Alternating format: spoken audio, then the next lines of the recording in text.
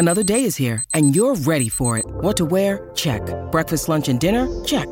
Planning for what's next and how to save for it? That's where Bank of America can help. For your financial to-dos, Bank of America has experts ready to help get you closer to your goals. Get started at one of our local financial centers or 24/7 in our mobile banking app. Find a location near you at bankofamerica.com/talktous. What would you like the power to do? Mobile banking requires downloading the app and is only available for select devices. Message and data rates may apply. Bank of America N.A., member FDIC. You're listening to A Way with Words, the show about language and how we use it. I'm Grant Barrett. And I'm Martha Barnett. It's not every day that I save a tweet and come back to it again and again, but I have one from a public service assistant for the Toronto Public Library. Her name is June Herr, and she tweeted this. At the library, a kid patron came up to me at the desk, asked me where she could find more mystery books, said she'd read her first mystery and had loved it so much. So I led her over to the middle grade mystery series section. She placed a hand over her heart and whispered, "Oh my gosh." She was delighted to find the world had more of what she wanted from it. Yes. And I can just relate to that on so many different levels. Just that moment of realizing what a library contains. I remember very well going to the library and realizing you'll let me check out 12 books at one time so I could actually have enough to read over the weekend. Check out 12 books on a Friday and you were set till Monday. Right? Yeah. Oh my gosh. And I feel that way too about doing a show about language. You know, people think, oh, it's about grammar and correcting grammar. No, there's so much more. It's about the possibilities of language. Yes. How much there is in this big cabinet. Yes, and all the connections that are hiding right there in plain sight. We'd like to share those connections with you. Everything in Plain Sight will reveal it and make it known. 877-929-9673. Email words@waywardradio.org or talk to us on Twitter at WAYWORD. Hello, you have a way with words. Hi, this is Michelle Walker. I'm calling from Cardiff by the Sea, California. Well, welcome to the show. How can we help you, Michelle? Well, I was calling about something my grandmother used to say, and she used to say, putting on the dog. And it meant getting really dressed up, but maybe just a touch of pretentiousness to it. Putting on the dog. So when she was going out dancing or something like that, she might just dress up with extra special care? Yes, she'd put on her auburn wig and her mink coat and her pearls. But she'd kind of say it a little self-deprecating, well, I'm really putting on the dog. Or if she was talking about maybe one of her peers in some story, she'd say, oh, well, she just really put on the dog. So it was fancy, but maybe trying too hard. Mm-hmm. Oh, yeah. I see. Yeah, that's an interesting expression that's been around since the mid-1800s, about the time of the American Civil War. What's really interesting for me is that it used to just be put on dog, not put on the dog, without the article. Most of the early uses have it that way. I often put on dog when I go out for the grand review or that sort of thing. There are a couple prevailing theories about what this dog is doing in this idiom.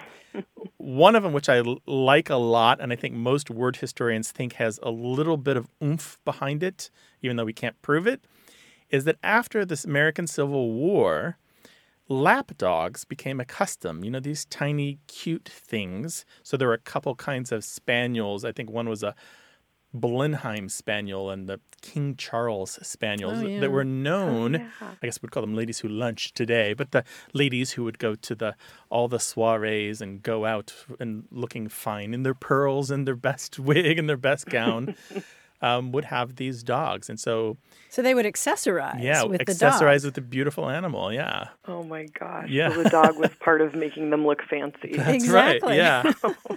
That's the best possible explanation that we have. So, yeah, from about the 1860s or so. Well, thank you so much. I love that. That's really funny. I actually have a French bulldog, so maybe I'll carry him around and think I'm putting on the dog. Just drape him around your neck elegantly. Yeah, what's his name? His name is Pierre, actually. Oh, even better. Classy. I'm just envisioning him in a little bow tie. Do you have an auburn wig? Exactly. An auburn wig. Oh, my gosh. And pearls on the dog. Here you go. Yeah. It's going to be a whole new look. You'll have to send us a photo. Oh, I definitely will. Thank you so much. Thanks, Michelle. Okay, Take care now. Thanks. Bye-bye. Bye-bye. Thanks. Bye-bye. Some people have speculated that the fox furs where they keep the head somewhat intact and use that as a kind of a wrap or a stole, that is the source of put on dog, but there's no more evidence for that either. Oh, that's good. Yeah, the lapdog explanation is probably the best one. Yeah, that makes sense. Little Fifi, little Maltipoo. Yeah, something like that. it's you add a purse, you add pearls, earrings, the best shoes, and the finest dogs. And you invest in lint rollers. Call us with your language question, 877-929-9673.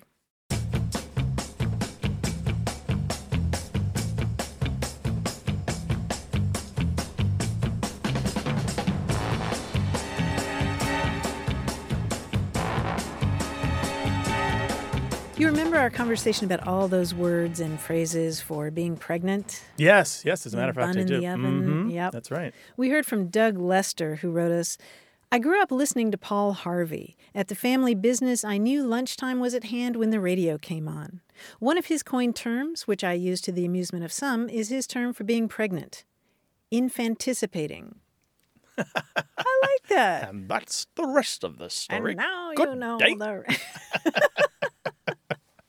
Those were the days I miss Paul Harvey. Yeah, that was Right? something about my childhood, the AM radio and Paul Harvey. And was it noon when they played it in St. Louis? Well, that's what he was saying, yeah. that he knew it was lunchtime when Paul... Yeah, I think it was in Kentucky, too. Yeah. And he just had that smile in his voice, and he told you the rest of the story, which we do on this show. And you can call us and tell us your story. It's language, literature, books and writing, arguments at work about how to spell or put something on a presentation.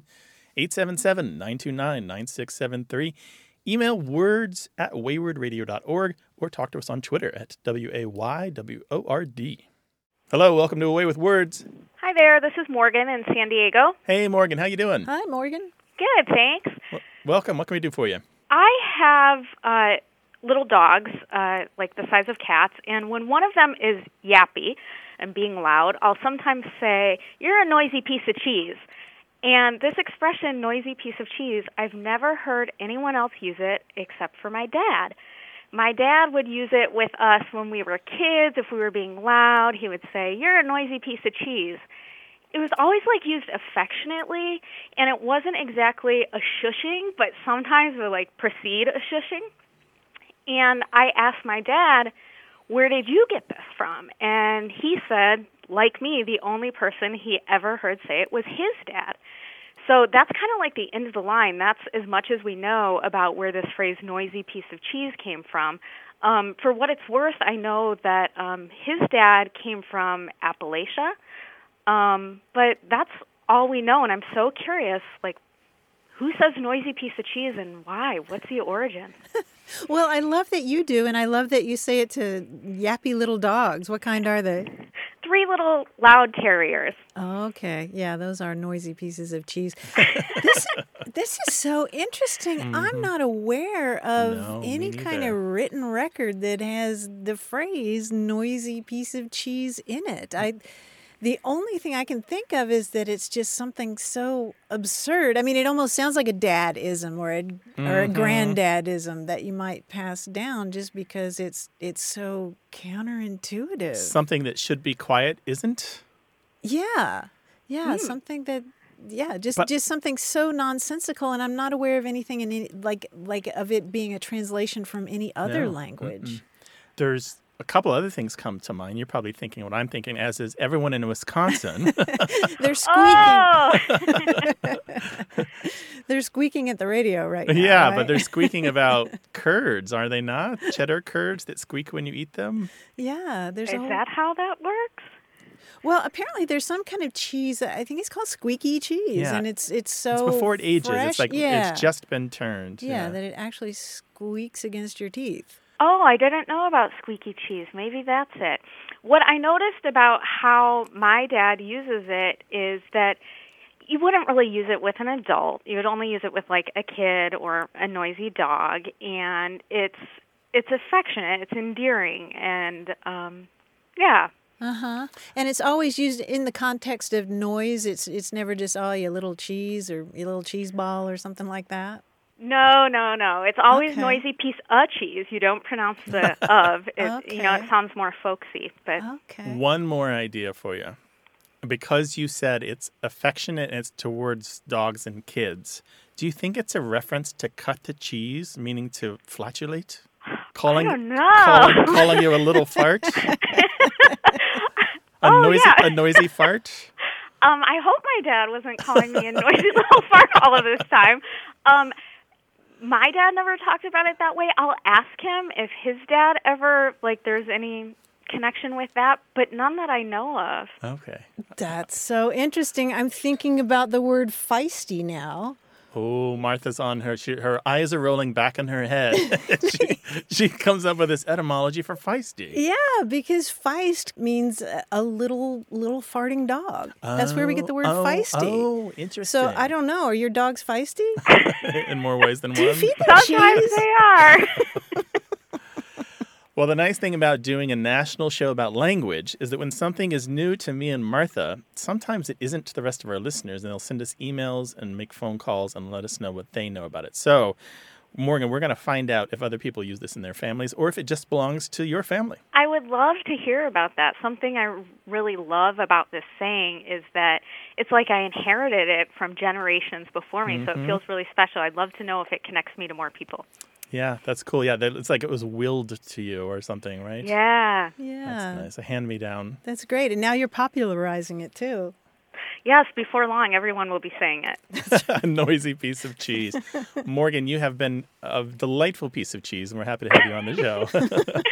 Thank you very much. I appreciate it. All right, take care Thanks. now. How Bye-bye. are the dogs? Bye-bye. All right, here's the call out. If you know what Morgan was talking about, if you know something about noisy piece of cheese is a thing to call a kid or a dog when they're being a little loud, let us know. 877-929-9673 or email words@waywardradio.org.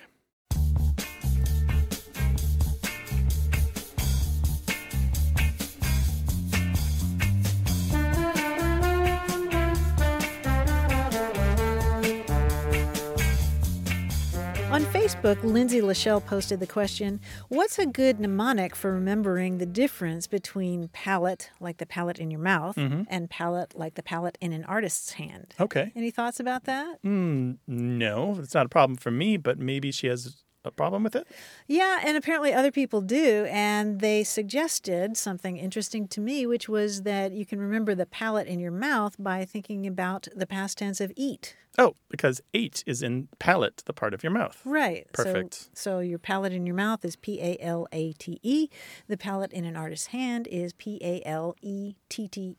877-929-9673. This show's about language examined through family, history, and culture. Stay with us.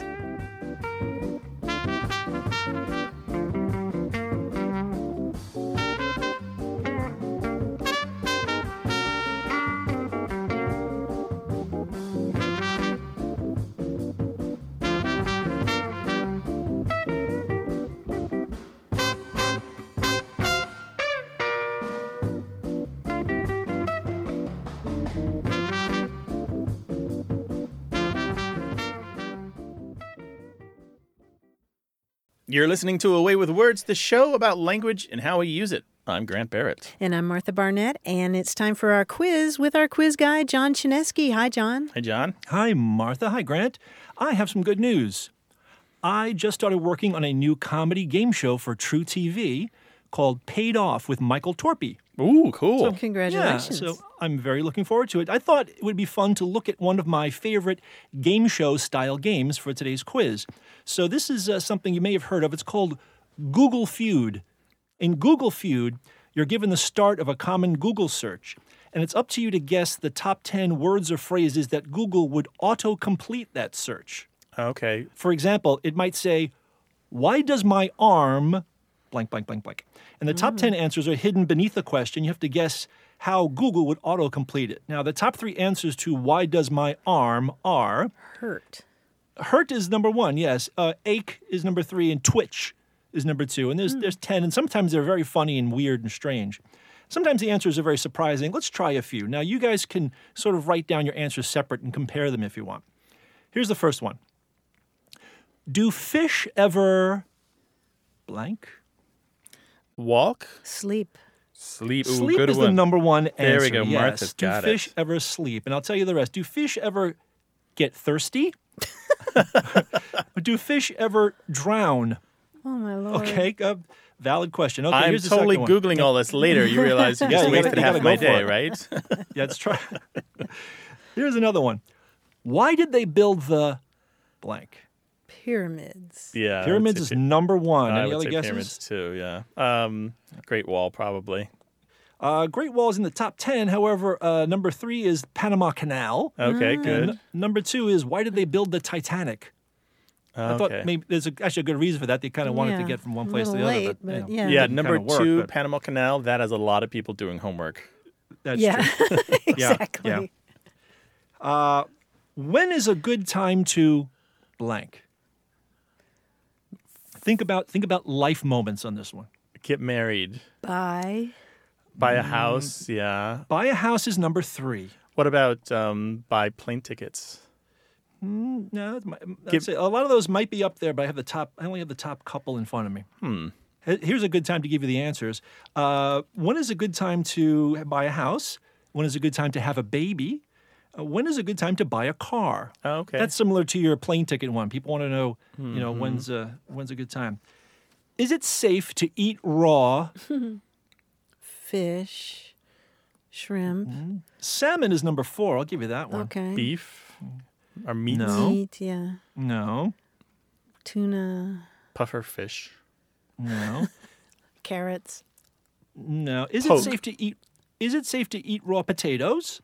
That's number 3. Is it safe to eat raw cookie dough? That's a very valid question. Sure, Yeah. yeah. And is it safe to eat raw eggs? Oh, of Okay, course. nice. Yeah. Everyone knows the answer to cookie dough is yes. Just don't Google it.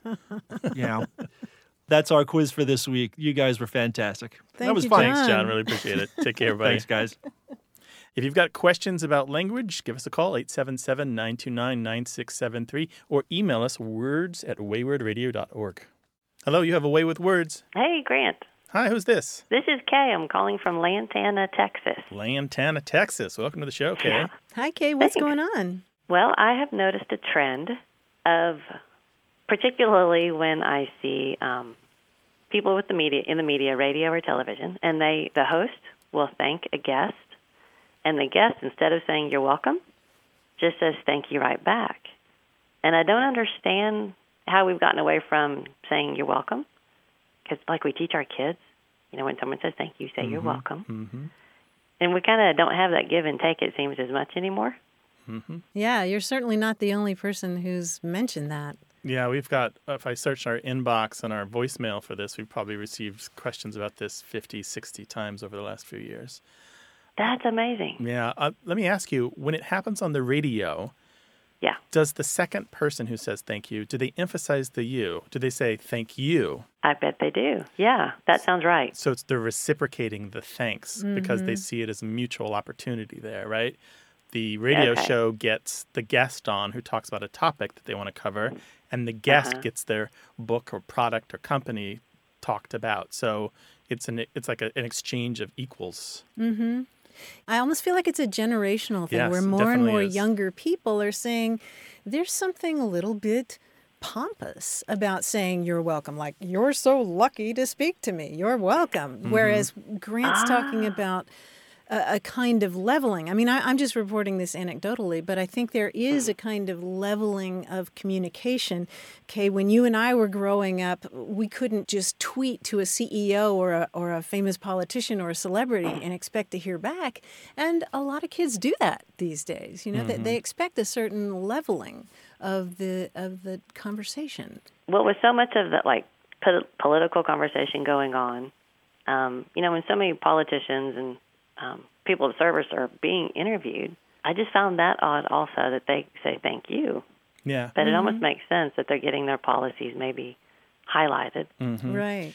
They're getting airtime. When we get complaints Yeah. about this, usually it isn't in the media. It's usually about the day-to-day interactions that you have at, say, the grocery store, where there's a retail or commerce or hospitality component about it. And there isn't equilibrium. There's definitely one person is serving the other one. And a lot of people who complain about "you're welcome" apparently disappearing. There's a little asterisk there because it isn't disappearing. Feel that they're being dishonored or that the other person isn't respecting them in the way that they need to be respected by giving them the "you're welcome" that they're owed, which is really interesting to me. Right. Wow. We get complaints all the time about people saying no problem. Yeah. Because the person who says thank you is thinking, well, you work here. Why would it be a problem for you? You're getting paid to deal with me. But to take this even larger and talk about, I can talk about, this is a really interesting topic. "You're welcome" did not really become ensconced as the automatic reply to thank you until the 1960s. Oh, that's surprising. Yeah, when we look in the historical record, even in books of manners and, advice columns in the newspapers and the things that kids are taught in school, it's not till the 1960s that it's like this automatic thing that's expected of you, which is really interesting to me. Wow. But the number of other, people do "not at all," for example, has been a common reply to thank you for a very long time, hundreds of years. Part of it, too, is when you're in the service industry, you do get tired of saying the same thing over and over. So you look for variety. You could say, "No worries, the pleasure is mine, don't mention it, you bet, sure thing, think nothing of it." There's dozens of these replies that lots of people use. All of them are kind of discounted by the people who prefer "you're welcome." "You're welcome" seems stultified or archaic. I think "you're welcome" is so rote and ritualized that it's lost value, and that maybe "sure" or "no problem" is more genuine, more authentic. I don't know. I'm fine with "you're welcome." What about you, Kay? I prefer "you're welcome." And in fact, this came up in a group that I attended last night. We were talking about how hard it is sometimes to say thank you and accept somebody's generosity. To me, that's respectful of somebody's gift, whether it's of service or, borrowing something or a compliment. Just saying "you're welcome." I guess it's what I was raised with, which makes sense because I was raised in the 60s and 70s. I find that fascinating that y'all get so many calls on this. Oh, yeah. And emails. Yeah, you're not alone. And anytime it comes up anywhere linguistic-y on the internet, there are long, long comment threads on it. And a lot of them are people who are aggravated. But there is a clear age split on this. The younger set doesn't see the problem with saying "no problem" or something else, something other than "you're welcome." And I think they've got a good case. In my mind, "you're welcome" kind of gets a pass. I'm kind of siding with the people who are much younger than me. I think "you're welcome," its days are numbered, and I'm just fine with that. Wow. I bet we're going to hear from a lot of folks on this, Kay. You may have stirred up a hornet's nest. Thank you for joining us today. Oh, it's my pleasure. Oh, you're welcome. I was going to say. See, it's hard now, right? Thank you, it Kate. was fun, Take care y'all. now. I appreciate it. Bye-bye. Right. Okay. Bye-bye. Bye-bye. Oh, that's great. That's perfect. Isn't it? Yeah, it's a really good topic, and we barely got into it, right? For those of us who had that drilled into us, Right. you're welcome, you're welcome, Well, you're welcome. and that's kind of what I wanted to zero in on is when we have anger about linguistic things, it's often because the language is changing opposite to the way that we were taught. And that anger perhaps is a valid initial response, but you do kind of need to move along and figure out why you're getting angry about it and what to do about it other than be angry. Yeah, and just notice how cool that is, that Yeah. it's shifting right under your feet. There's something cool about being able to observe that. And I bet many of our listeners are going to want to weigh in on that. 877-929-9673 or email words@waywardradio.org.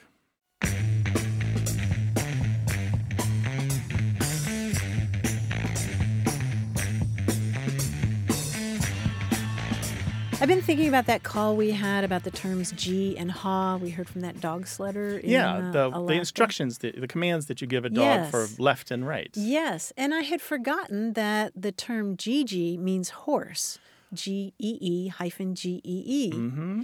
And the reason that I thought about that was we got an email from Jackie Evans, who lives in the tiny town of Hope in North Wales in the UK.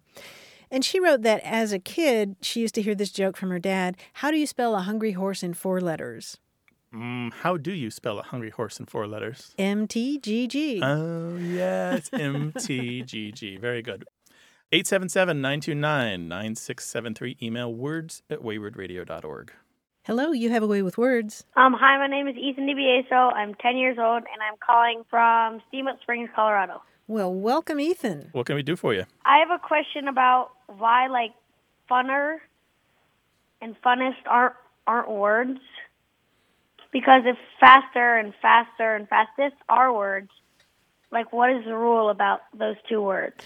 And Ethan, are you having a disagreement with somebody about this, or how did it come up? I don't know, but I always say something about that, and people say that's not a word, so I'm just asking. Funner and funnest. So Funner and Funnest. People say that they're not words. Yeah. Ethan, let me ask you a question.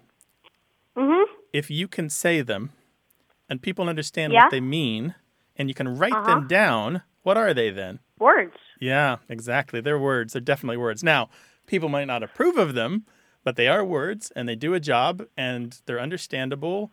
And anyone who tells you they're not words is wrong. Now, what they might actually be saying, though, is they don't like them as words, that they sound wrong, or for some reason they don't think that you can have a superlative form of funner and funnest. Yeah, they're a little informal. Yeah, they're a little informal. So if it's a teacher who's telling you that you prefer you not use it, then you probably should avoid using it. You should say more fun. Okay. Or the most fun. Does that work for you, Ethan? Yes, thank you. Thank you, Ethan. Thank you for calling. Really appreciate it, buddy. Bye, thank you. Take Bye-bye. care. Hello, you have a way with words. Hello. Hi, This who's is this? Saul Porzale calling from San Diego. How are you? Welcome, Saul. What can we do for you? So I had a question. I am in local law enforcement here, and we get called all sorts of names, and to the point that we are numb to them and kind of laugh at many of them. But I was curious as to where the term pig came from, and that trickles down to bacon and so on. But where the pig term came for as a slang for police. Yeah, where does pig come from, police? It's pretty straightforward, actually.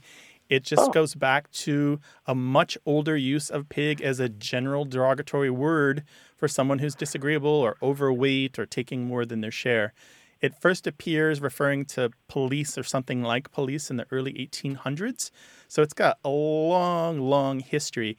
And often over the centuries, the use of pig with police refers to graft and corruption, or police taking things that don't belong to themselves or getting kickbacks or that sort of thing. So there's a kind of, have you ever seen a hog go after acorns? There's kind of a notion of pigs really digging into their meal. Oh, fair enough. Yeah, we do dig in our job, and we have been known to, in some cases, be overweight. But we still laugh at it, and we're never offended. I don't know of anybody who's offended by that term at this point. We sort of laugh and go about our day. My father was a cop for a long time, and he just kind of, you roll your eyes at it and go forward because it loses its sting real quick. What he really paid attention to was when people called him sir, because then that's a relationship and a conversation that he wanted to have. Oh, 1,000%. Whenever we're approached, we also approach those that I hold closely on the job. When we approach others with a level of professionalism and respect, it goes a really long way, and we try to reciprocate that, even if the person we are dealing with is on the wrong end of the work that we do. Sure. That makes a lot of sense to me. Saul, by the way, before we go, when I have gathered slang from high school students in San Diego, a lot of them use pig to refer to the police or know it as a slang term anyway, and they think of it as theirs. They don't even realize that it's several hundred years old. So pig is definitely current in the slang of the youth today. It's something that they feel is a real part of their lingo and something that belongs to them. It's interesting. Yeah. So that's sort of transcended generations, clearly. That's right. Definitely. Yeah, it's kind of like the word cool. It just keeps sticking around and keeps being slang. Well, that's awesome. Guys, I really thank you for the chat and the information. I'll still continue to laugh at the term pig. I do eat bacon, and I do eat donuts. So I'm not going to stop doing any of those things. But thank you so much for taking time to talk to me and answer the questions. Saul, thank you. Be safe out there. Likewise. Have a great day. Take care, Saul. Bye. The thing is that words and slang don't carry their history with them usually. I mean, something like the bee's knees, you kind of know that it's dated and you say it ironically. Yeah. But some stuff like cool and pig, there's no extra baggage there. There's nothing on the side that tips you off that it's 200 years old. I was astonished when you said that. I think I associate it with the 1960s. Yeah, the 1960s. That was a resurgence, certainly, in the use, but it's been used repeatedly over the centuries. Fascinating. Without much gap in history. Huh. Yeah. 877-929-9673.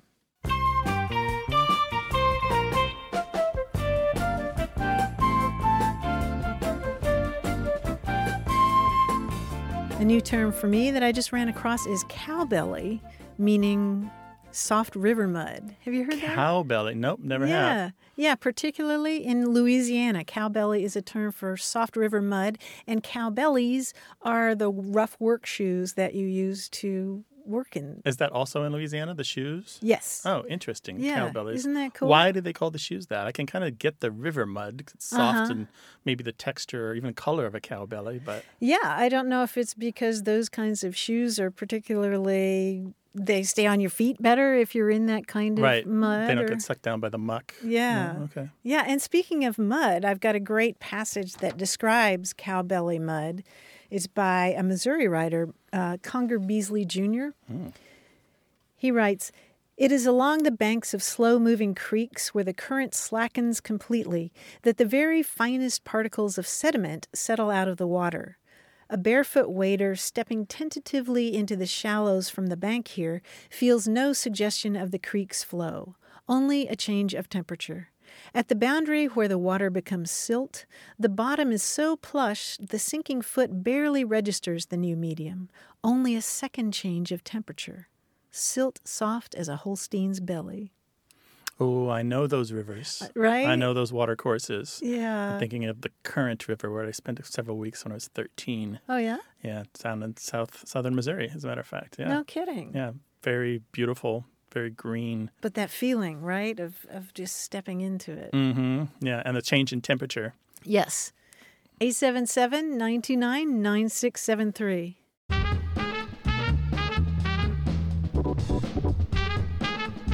More of what we say and why we say it from Away with Words.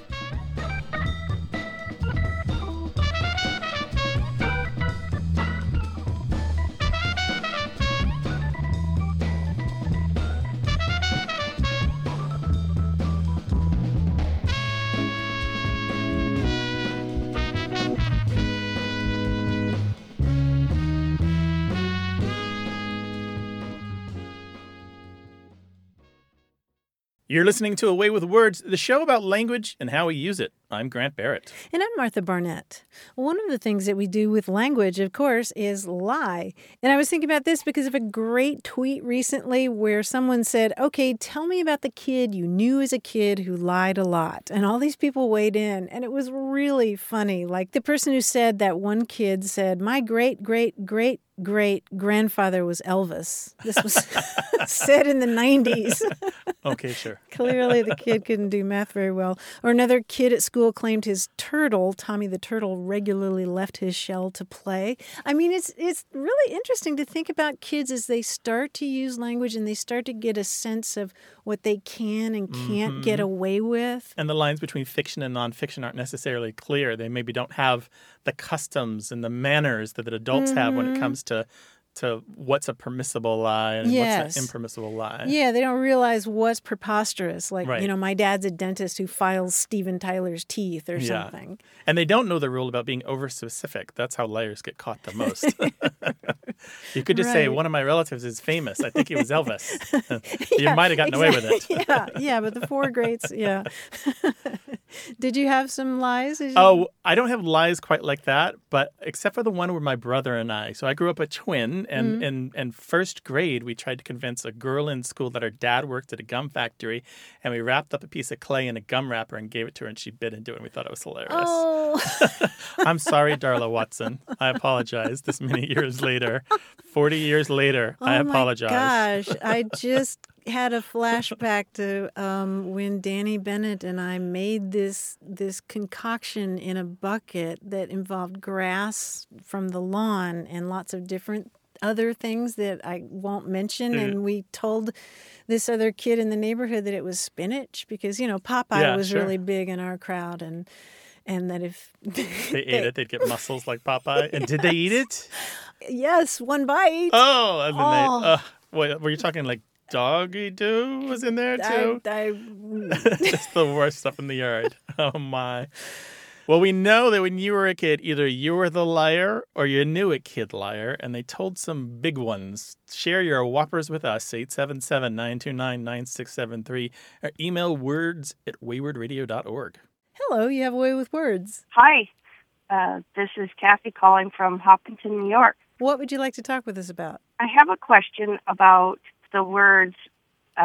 We all agree that we call it a mountain, but the space between is called a gap in the south, and in the northeast it's called a notch, and then in the west it's called a saddle. So I was just curious how, we still call it a mountain in Wyoming and Maine, but it's got a completely different name for what's in the middle. So you're talking that space between two peaks where you can cross over to the other side? Yeah. Oh, yeah. And I would throw one more term in there. I would throw in pass, P-A-S-S. Yeah. So gap, G-A-P, pass, P-A-S-S, saddle, like a horse's saddle, and then notch, N-O-T-C-H. Yep. If you look this term up, if you look up gap in the official documents of the U.S. Geological Survey, you will find an entry in there where they define these all as basically the same thing. So your question is, why is it different in different parts of the country, right? Yeah, kind of. It's very regional. Yeah, it is. And you nailed it, by the way. All the different places that you said the term was used, a gap in the south and northeast is a notch and saddle in the west, are generally correct. But gap is by far the most common word for this, and it's widely used in the south and west, but it's interesting, hardly at all in the upper Midwest. Pass is mostly used in the west, and it's an incredibly clear-cut line just east of the Rocky Mountains. And the reason I know all this, by the way, is I downloaded the place name data set from the U.S. Geological Survey that has the name of every geographic feature in the country, and I did a bunch of manipulation to the data to remove just the items that I wanted with their latitude and longitude, and then I mapped all four of these terms for you. Because this is what Grant does in his spare time. We will put these maps online later, but it's really, really interesting stuff. Saddle is mainly used in the American West, but there is a string of saddle place names in the Appalachians. It wasn't the purpose for me hiking the Appalachian Trail, and I didn't pay attention when I did it. You did it? Wait. In 1994, I was 36, and I hiked from Georgia to Maine. Wow. And that's cool. I didn't think a thing about the names, really. I was more on a, figure out the meaning of life walk. Yeah. And what is it, by the way? I never figured it out. All I ever thought about was food. Food and blisters, yeah. You and the bears. Yeah, I had blisters for 300 miles. Oh, my gosh. But, yeah, food is pretty key. So what I'm going to do for you, Kathy, is I'm going to put these maps up on the website so everyone can look at this data, and you'll see that there is a regional difference. And the explanation is that we are not linguistically monolithic. That is, we don't all speak the same English. We have different English traditions. It's been a number of years, but I believe we talked about this on the show maybe 10 years ago. The same thing happens with the name for small water courses. Right. So creek versus branch versus brook, and I think there are a couple others. I could do the exact same analysis with this data set from the U.S. Geological Survey, and we could show that creek is more common in one part of the country and brook in another and branch in another. Wow, I'm impressed. That's an awesome amount of work. I'm looking forward to looking at that. Hey, it's not hiking the Appalachian Trail, though. No, that's true. That is pretty darn awesome. I have no blisters on my fingers from doing this. But Kathy, thank you for your call. We really appreciate you bringing this to our attention and giving me this opportunity to find out more, and now the whole country will know, all right? Thank you very much. Your show is awesome. Take care now. So are you, Kathy. Take care. Bye-bye. Bye-bye. Bye. Oh, my gosh, we have twin passions here. You're crunching data, and I'm thinking about hiking the Appalachian Trail. There's a point in your life when you get old enough that the only thing that excites you really is a big pile of data that needs to be analyzed. Speak for yourself. 877-929-9673. Email us words@waywardradio.org.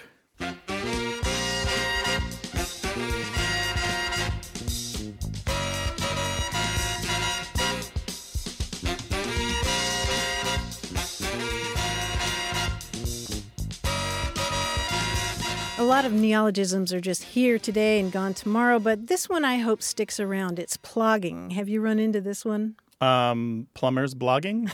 I don't know what that is, plogging. No, but it is a portmanteau. It's a combination of a Swedish term, plocka upp, which means to pick up, and jogging. So this is this craze that's now making its way through Europe. So you jog and pick up trash? Yes. Okay. Yes. Do you have the grabby hands? That'd be the best part of it, right? the long ones with the levers and they have the little claws, the pincers on the ends? Yeah, that would look really cool coming down the street. But apparently there are all these people in Europe who are running down the street with plastic bags and pausing to either squat, which would be really good for you, or bend over and pick up trash. And they're plogging groups here in the U.S., apparently. And I read about a group in Tennessee that has trasher-size. So picking up trash while you jog or exercise. Yeah. Sounds perfect. Yeah, maybe hikers, I don't know. Maybe we go pliking, I don't know. It reminds me of David Sedaris picking up trash in the UK where he lives. And I remember there was a story in one of the local papers about the local man who picks up trash. And they didn't happen to mention that he was incredibly well-known. Best-selling author. Yeah. No mention of that, really. Yeah, exactly. You know, I said that I hope that plogging has a long life, that this idea has legs. Yeah. But actually, I hope it only lasts as long as people stop throwing trash out the car windows. Yeah. Until they do. 877-929-9673. Hello, you have a way with words. Yeah, this is Louis Varney. I live in Ralston, Nebraska, which is the Omaha area, surrounded by Omaha. I think it was my grandmother used to say about the little boy that kept asking his grandma questions, and finally she got tired of it, and she said, "You ask more questions than a Philadelphia lawyer." What do you think she meant by Philadelphia lawyer? Well, just a lawyer, has to ask questions and find out about cases and everything, but I just would be kind of interested how that saying originated. Probably my grandmother picked it up from somebody else. Yeah, right. more than likely. It's got an old history, Louis. It goes back a couple hundred years at least. There are two possible origin stories for the Philadelphia lawyer. At least goes back to 1788, by the way, which is really interesting. Wow. Yeah, but it was used by somebody in London saying that about Americans, which I find really interesting. That is The first use was in London. People have speculated that they were referring to the long history and knowledge of Benjamin Franklin, who lived and worked in London 3 different times in his life. He lived there last between 1764 and 1775. They had an article on the TV the other night about the house that Benjamin Franklin lived in when he was in London on public television. Yeah, I believe that. So when he lived in London, the last time he was there, he fought against the Stamp Act. And if you remember, the Stamp Act imposed taxes on certain goods and services in order to pay for the military defense of the colonies.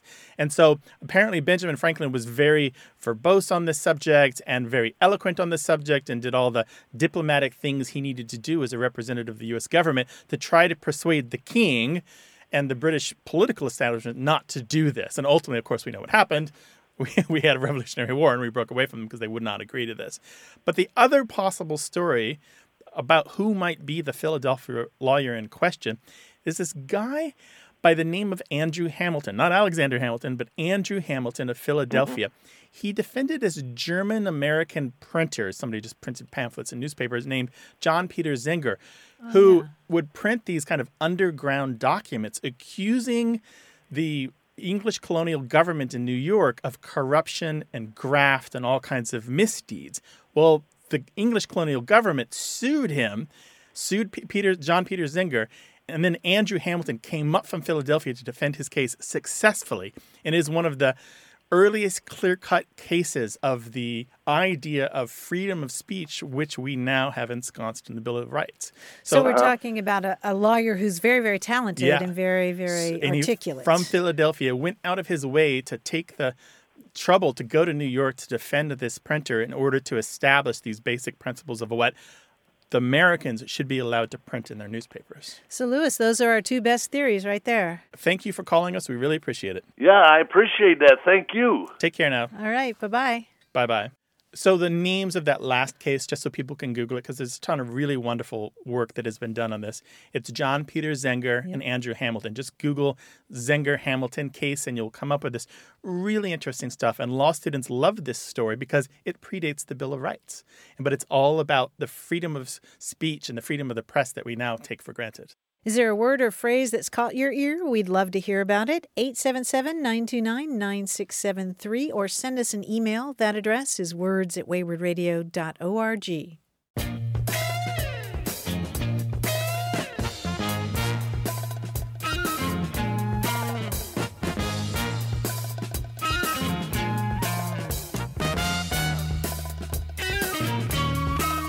We've talked about Edcorns on the show before. This is where somebody gets a phrase wrong, but the thing they get it wrong as kind of makes a little bit of sense too. Yeah, like spreading like wildflowers instead of wildfires. That's right.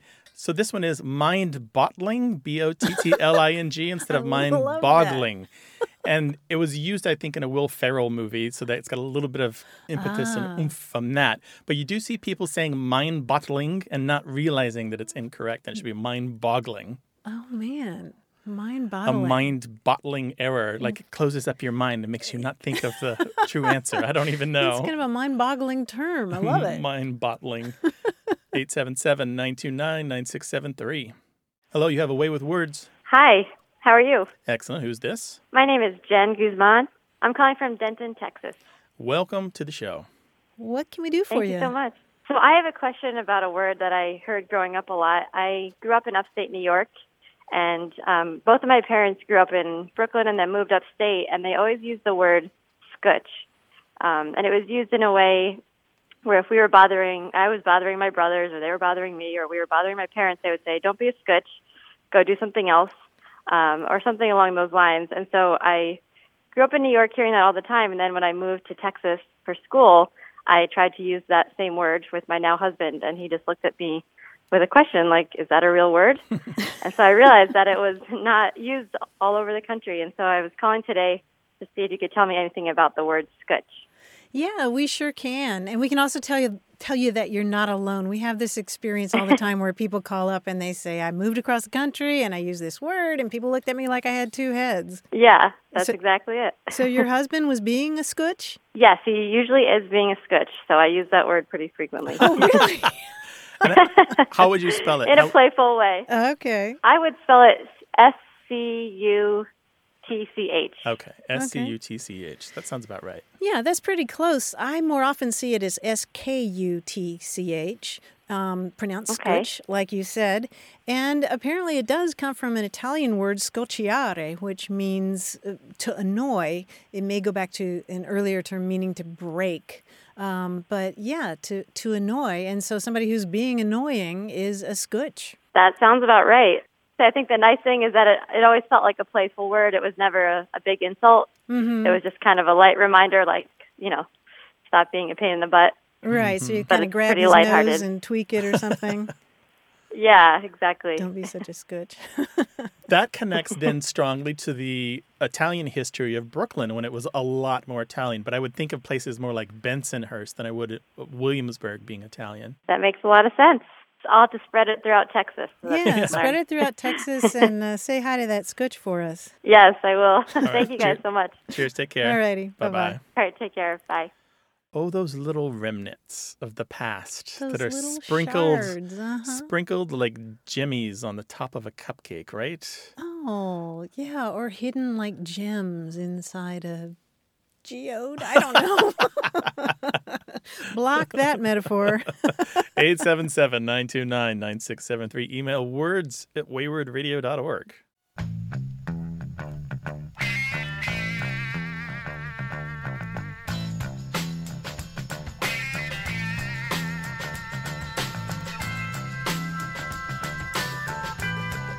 If you love books, then chances are you've had the experience of buying a book and then leaving it there unread and then other books piling up around it. We don't really have a word for that in English, but there is a word in Japanese for that. Oh, I think I know it. Or I did know it. I don't know it anymore. What is it? Sundoku. Oh, yeah. There we go. Yeah, sundoku. What surprised me about this word is that it's really old. It goes back to the 19th century. They had the problem of books being piled up around them. Imagine that. I believe it. I heard there were Sundoku support groups online. Sundoku support groups, yeah. I saw a cartoon recently that had the different strata of the books, the sad ones at the bottom that you'll never get to, but you can't remove because of the support foundation for the ones above. At some point, it just becomes sediment, right? The books aren't books anymore. Oh, my gosh. They're structural. I actually have a pile just like that on my bedroom floor. 877-929-9673.